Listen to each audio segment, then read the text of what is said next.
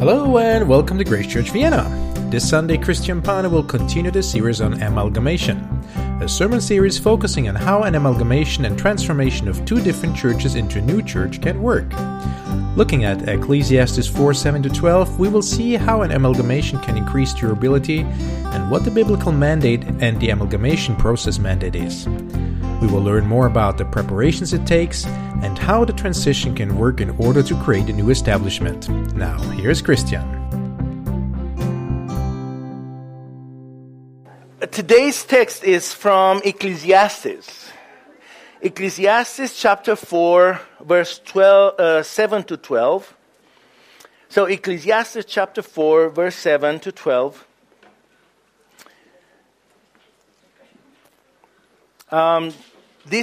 In this text, Solomon continues to discuss a theme that he started in chapter 3. So just an idea what's going on here.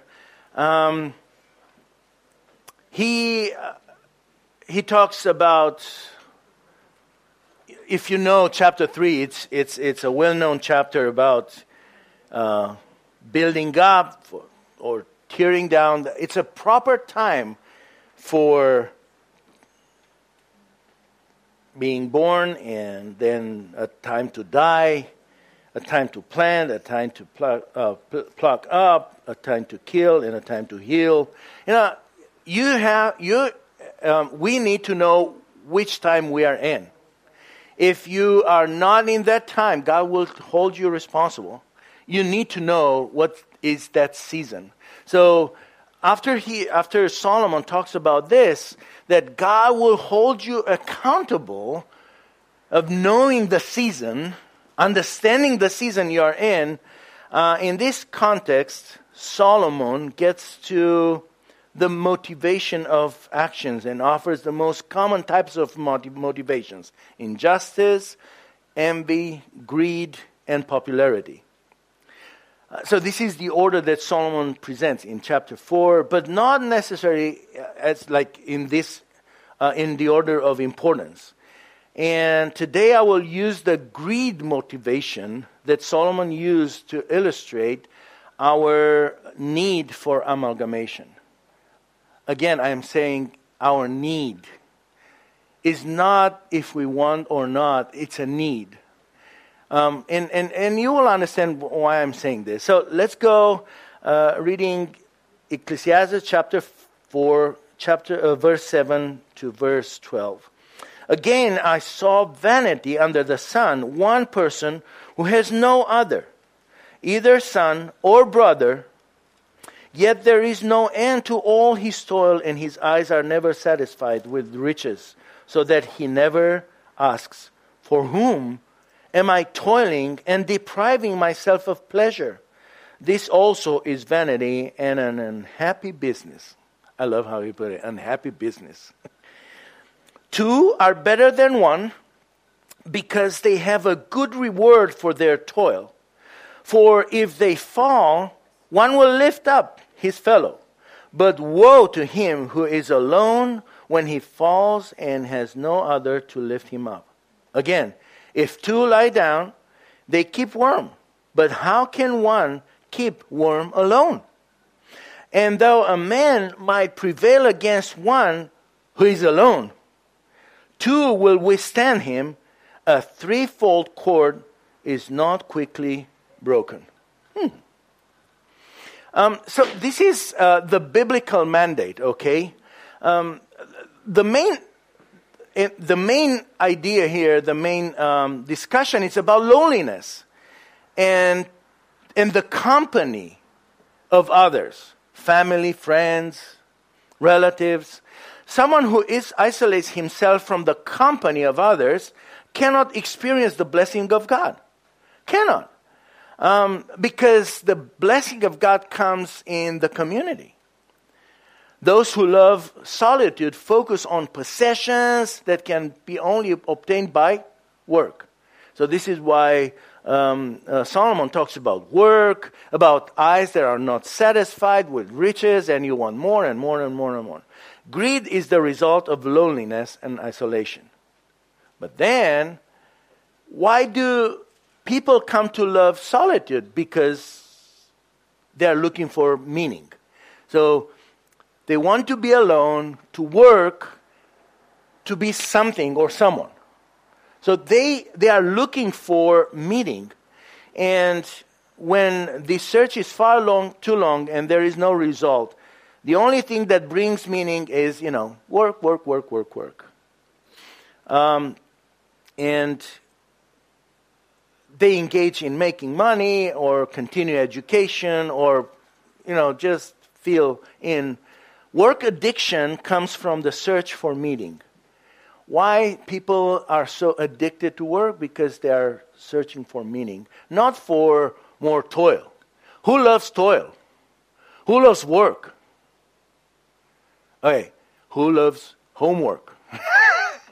If you ask this in the school, nobody loves homework. So, but by the way, work was a blessing in the Garden of Eden.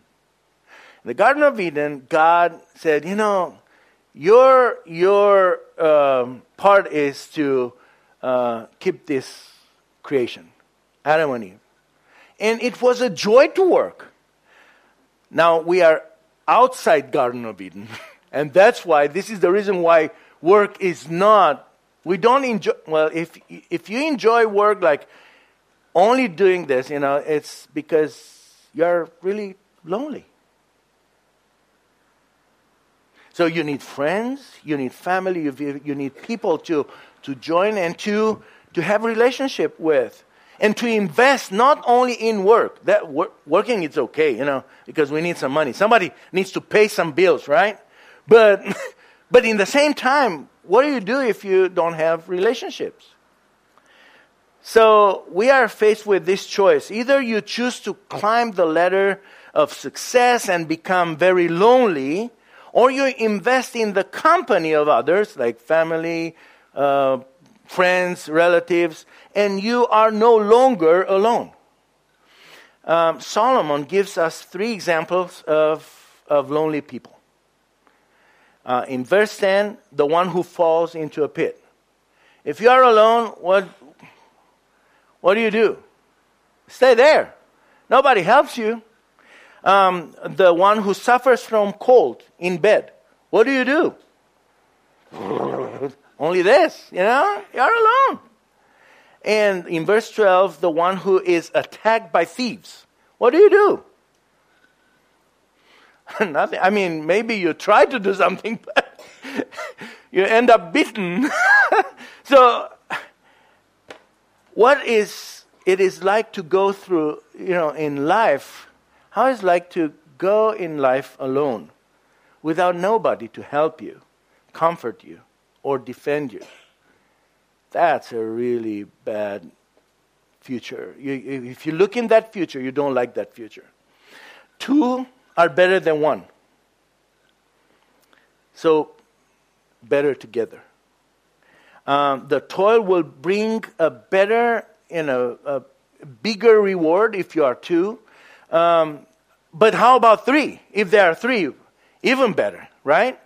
So 3 together, what the text says is not, so 2, yes, you have reward, but 3, you have durability, stability, strength. So when you have them both, you have productivity and durability, then this is the recipe for success, for healthiness. We are looking to be healthy, and therefore, even I've heard this text being preached at the wedding. Right? It's a good text for wedding. I'm not talking about the bed thing, but about the 3-fold cord is not quickly broken. Who is the third one? God, right? Maybe you've heard that sermon too. So, makes sense. But it's not only about marriage here. It's everywhere. Look everywhere. 3 is better than 2, and 2 is better than 1. The triple folded or rope is also appears in some ancient writings.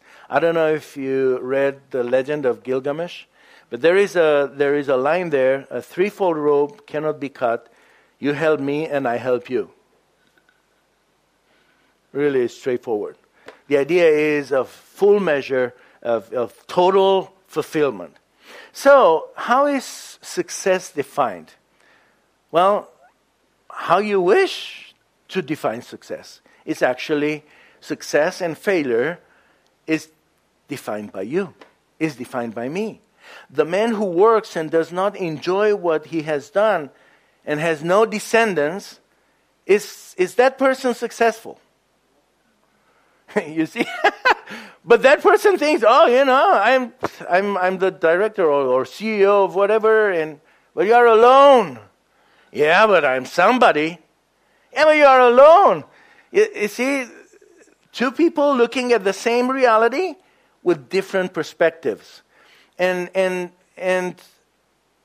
we like more that perspective. You are not successful because if you have a family, if you have friends, then that's success. Why? Because we are a church. You are part of a church. And church, by definition, is a community. It's a family. It's a family of faith. So when God invented the church for us, when you are saved from the world and put in the kingdom of God, it's not like, okay now, and you are free to do whatever you want. No. You are part of a family. And in the family you have responsibility, you enjoy the presence of others, you interact with others, and sometimes you have to be humble. Right? And sometimes even to ask forgiveness. Say, hey, I was wrong, sorry. Today's culture is a culture of lowliness. So many people, they are so lonely. And some of them, they cannot take this anymore, and they take their life because of that. If you're single, a survivor, and high on that ladder of success, you are independent and safe. This is the message. You are independent and safe. You are successful. But the Bible says, yeah, you are alone. and sometimes we don't understand the seasons because we are not paying attention. Together we increase the reward. This is what the Bible says. Together we deal with trouble easier. This is what the Bible says.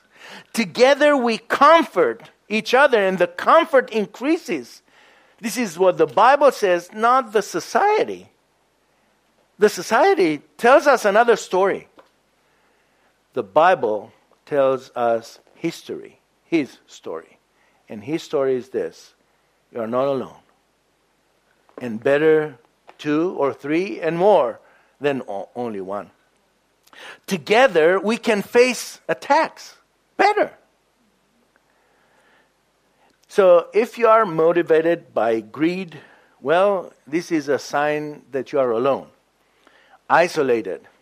You want to be independent. But interesting, I don't know if you remember at all, but the last from the 7 churches in the book of Revelation was Laodicea. That church was that church that wanted to be independent. And they had money and said, we don't need anything. We don't need it, even Jesus. So independence is not something that we look for in the kingdom of God. We look for dependence. Remember what Jesus told that church? They said, we have money, we have everything we need, we don't need anything. Yeah. And Jesus said what about that church? Do you remember? Buy something from me, but what? Do you remember? What? Because they were how? Huh? They were blind. They were naked. They were deaf. But we have money. And Jesus said, no. You are pitiful. You are wretched. You are so poor. And by the way, if your language is money, buy from me this and that and that. What is that? Dependence. You are dependent on me. Well, read again the church in Laodicea. That will remind you all but independence is not what we are looking in the church. What we are looking in the church is dependent. Now, when we come to church,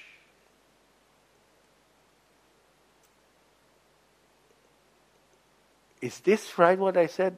We come to church? I hope.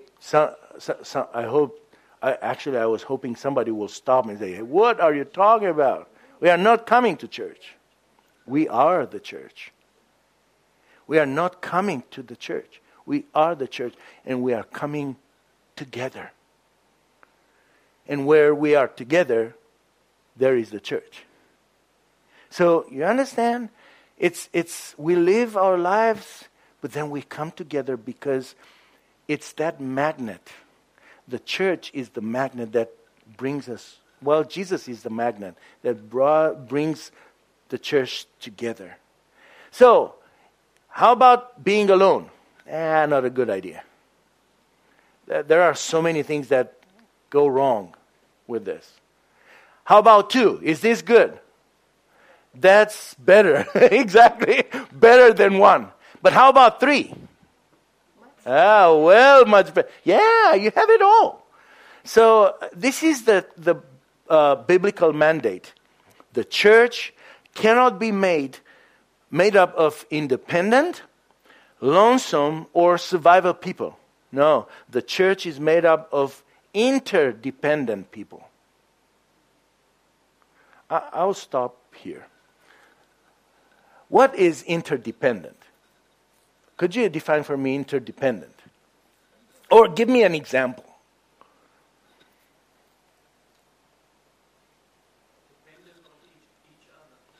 Okay. Very interdependent, dependent on each other.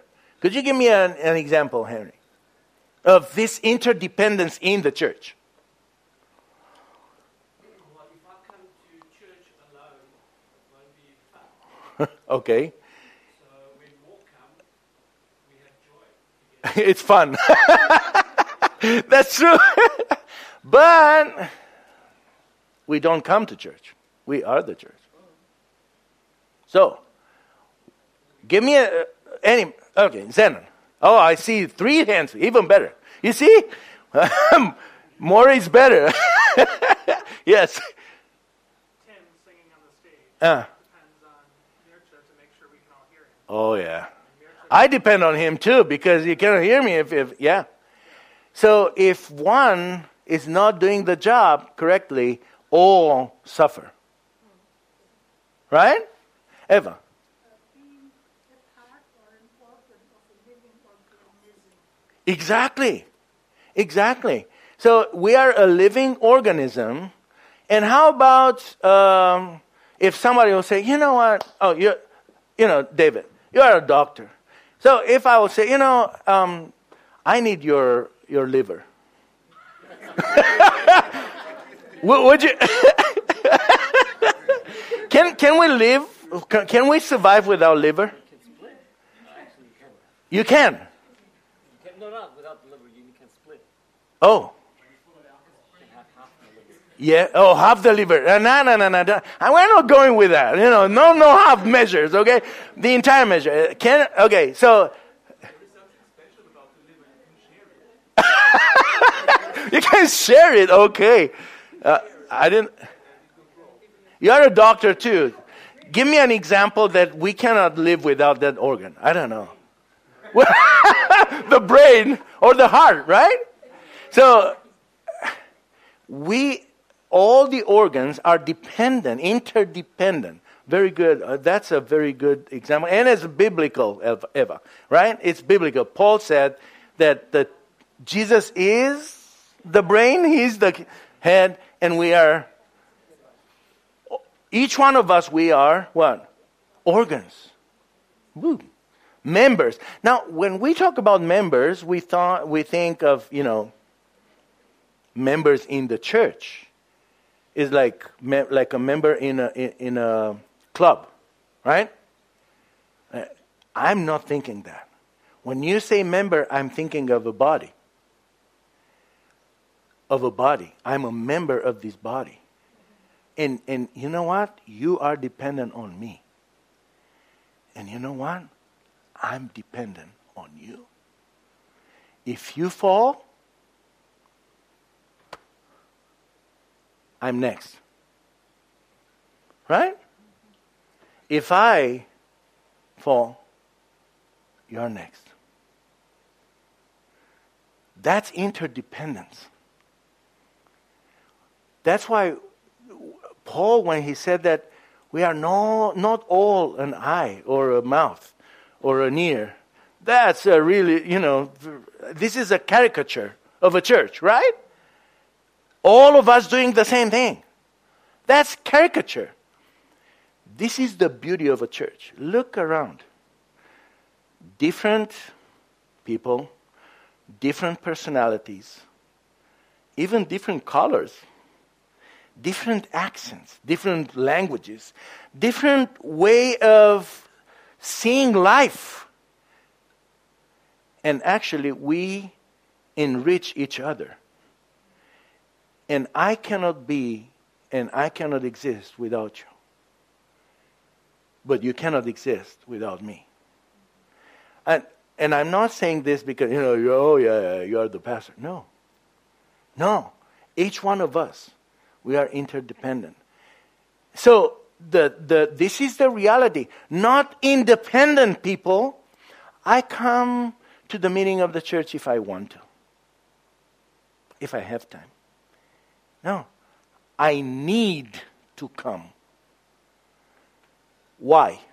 Why do I need to come to the meeting of the church? That I'm waiting for an answer.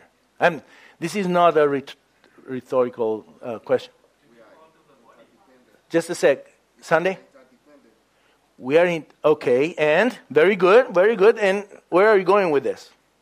Yeah, because I depend on you and you depend on me. Exactly. I need to come because I know you need me. And I need to come because I know I need you. Is this right? Is this good theology or bad theology? Yeah, pretty good. Pretty good theology. So the church is made up of interdependent, communal, that they love community, and victorious people. Remember in the book of Revelation, the end of each letter was to the victor, the conquerors. The church is an elite group of people that they always think of the victory. Victory. They are not losers. Brothers and sisters, we are not losers. We are victorious people. But we cannot be victorious being alone. Because being alone is really bad. It's really bad. We need to be together. And now, why I'm saying this? Oh, man, I'm out of time. Why I'm saying this is because amalgamation means when you have three entities. Merger is when there are two. And they are going in the same direction. One assimilates the other one. But three is actually from three to whatever, you come together, you end up your ambitions and your future plans and everything just because you want to be together. Just because you understood that interdependence is God's design for the church. And believe me, before I knew Grace, I didn't know you. And even a year ago when we had the first time when we had, meetings together, I was like, whoa, I don't know. What is this? Because every church is unique. And of course, you said the same thing about Beyond. What is this? They're really weird. We are weird. We are weird, but in a good sense. But imagine, let's be weird together.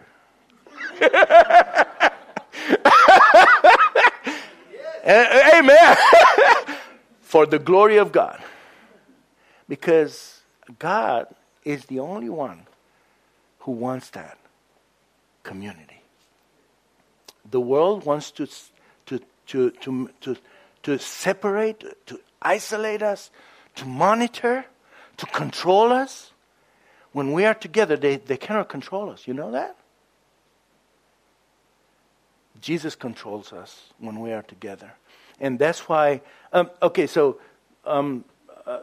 this amalgamation means a new vision, a new life, a new building, everything is new. But then there are 3 phases of this, and I will just give me a few seconds for the technical part, okay? The preparation, and in this preparation is when actually we've been in this for a while, talking, knowing each other. There was even an outside consultant, Christoph Windler, and we started to inform each other, how about your theology? How about your, and or even how you do things, and then we are in this moment when we want to make a vision plan proposal for amalgamation. And this is why we ask, 12 people to come together to help us.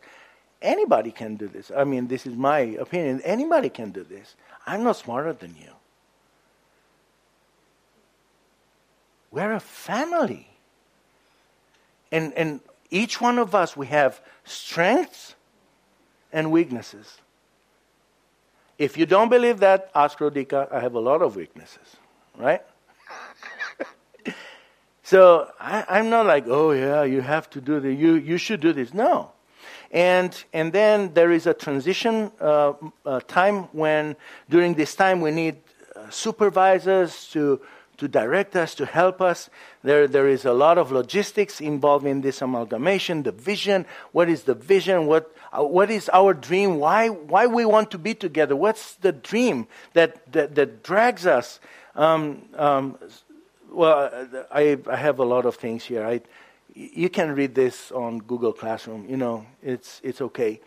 And then the last part is the establishment. When we will take time to have elders and deacons, and we will organize, and this is a complex thing. Amalgamation is not so easy. This is our churches, B1 and Grace, and then there is BEG. They will come with other churches from the BEG. If they want members from other churches, if they want to be part of this. And by the way, people that are not even members there. And we want to be part of this new vision. People that they are not part of any church. And we ask them, would you like to come and help us? This is our dream. And beside that, probably you've heard about Connecting Cultures. There are some international students that they meet each other like one time per month, and they have a lot of activities. And we want to. I love to support them. I love to minister them. I love to mentor them. We are an international church, and we can do this together. But there is a formal process in this, and we will meet, we will talk, vision, mission, all these things, like big words. And then informal, like you going out and you cannot go home, but you talk more, in front of the door there, like, talking about this. Actually, which one is the strongest part of the process is not that mission, vision, whatever. Is you talking about with this sister or with this brother. What do you think about this? This is nuts, huh? To be together for what? To minister students, international students. But how about if they don't want to come? Well, I don't know. Probably we will die. No.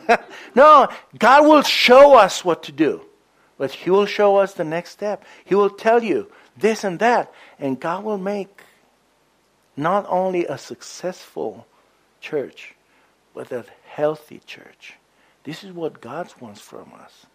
To come together with people that we don't know. Even now. We don't know them. We don't know who they are. But they want to be part of this. And by the way, as these two churches, for a while we mixed a lot, right? The clay was really mixed. And now they are weird. Now we love each other. And you know what? That was a very good exercise, a very good drill to welcome others. Now God is pushing us both to love others that we don't know. And sometimes we think, but this is different. This person is so different. Yeah. Get used with different. This is the kingdom of God, is with different people. And where we are different, this is the beauty of the church. This is why I love international church, because we are different. And sometimes because of our differences, conflicts come. And yeah, maybe. But you know what? The difference that I see here is better than, I wish more to be together for this than even knowing that we'll have conflicts. Who cares? We'll solve them. Like in a family, right? Do you love your family?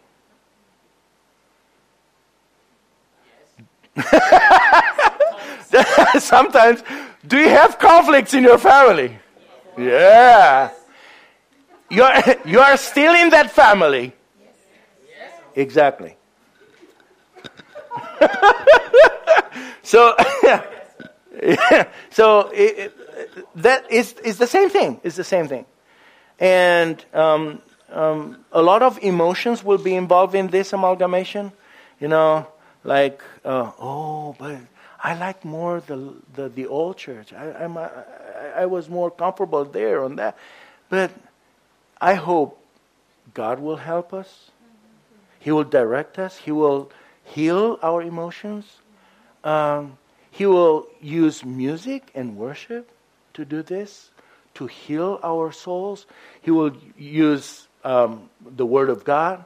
And an amalgamation is something like, remember Acts 27 when Paul was on that boat and the boat was breaking under them. It was a shipwreck, right?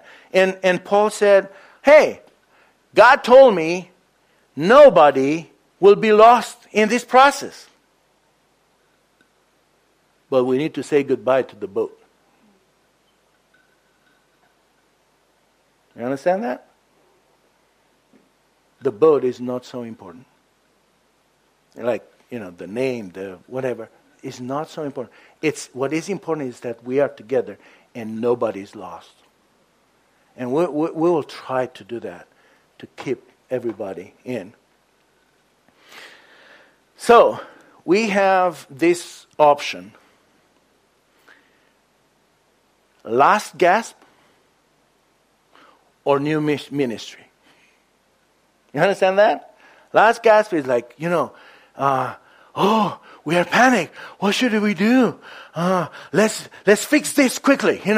Like quick fix solutions. Or, you know what? Let's risk and let's amalgamate. Let's mix into a new life, into a new momentum with a new zeal. So this is what we have. This is the biblical mandate. 1, you work. You want that? 2, oh, it's awesome. But 3, whew. So, this is where we are at. As our church, we will give their last gasp and die. Who knows? Somebody said, the small churches, they have this genius. They never die. I don't know. I don't know. But, or to create something new. And to be. And to get used with new. Because in the new era, in eternity, everything will be new. How about getting used with new right now? Amen? So, this is the lesson that I've learned from Ecclesiastes, from Solomon. And we still have some time for small groups, feedback, small groups. So, if you would like to turn and to form like really small groups, maybe you can turn like 2 rows and just talk. I know some of the people are kind of new for you, but it's okay. Get used with new. Get used with different. So don't choose today. Don't choose anybody. Just turn and talk and share something that you've learned today. If you have questions at the end of this time, I will try to answer questions. If not, we have the last song, and I don't know if we have anything like anything sweet, but if not, we have each other. We have, awesome. So let's turn and talk.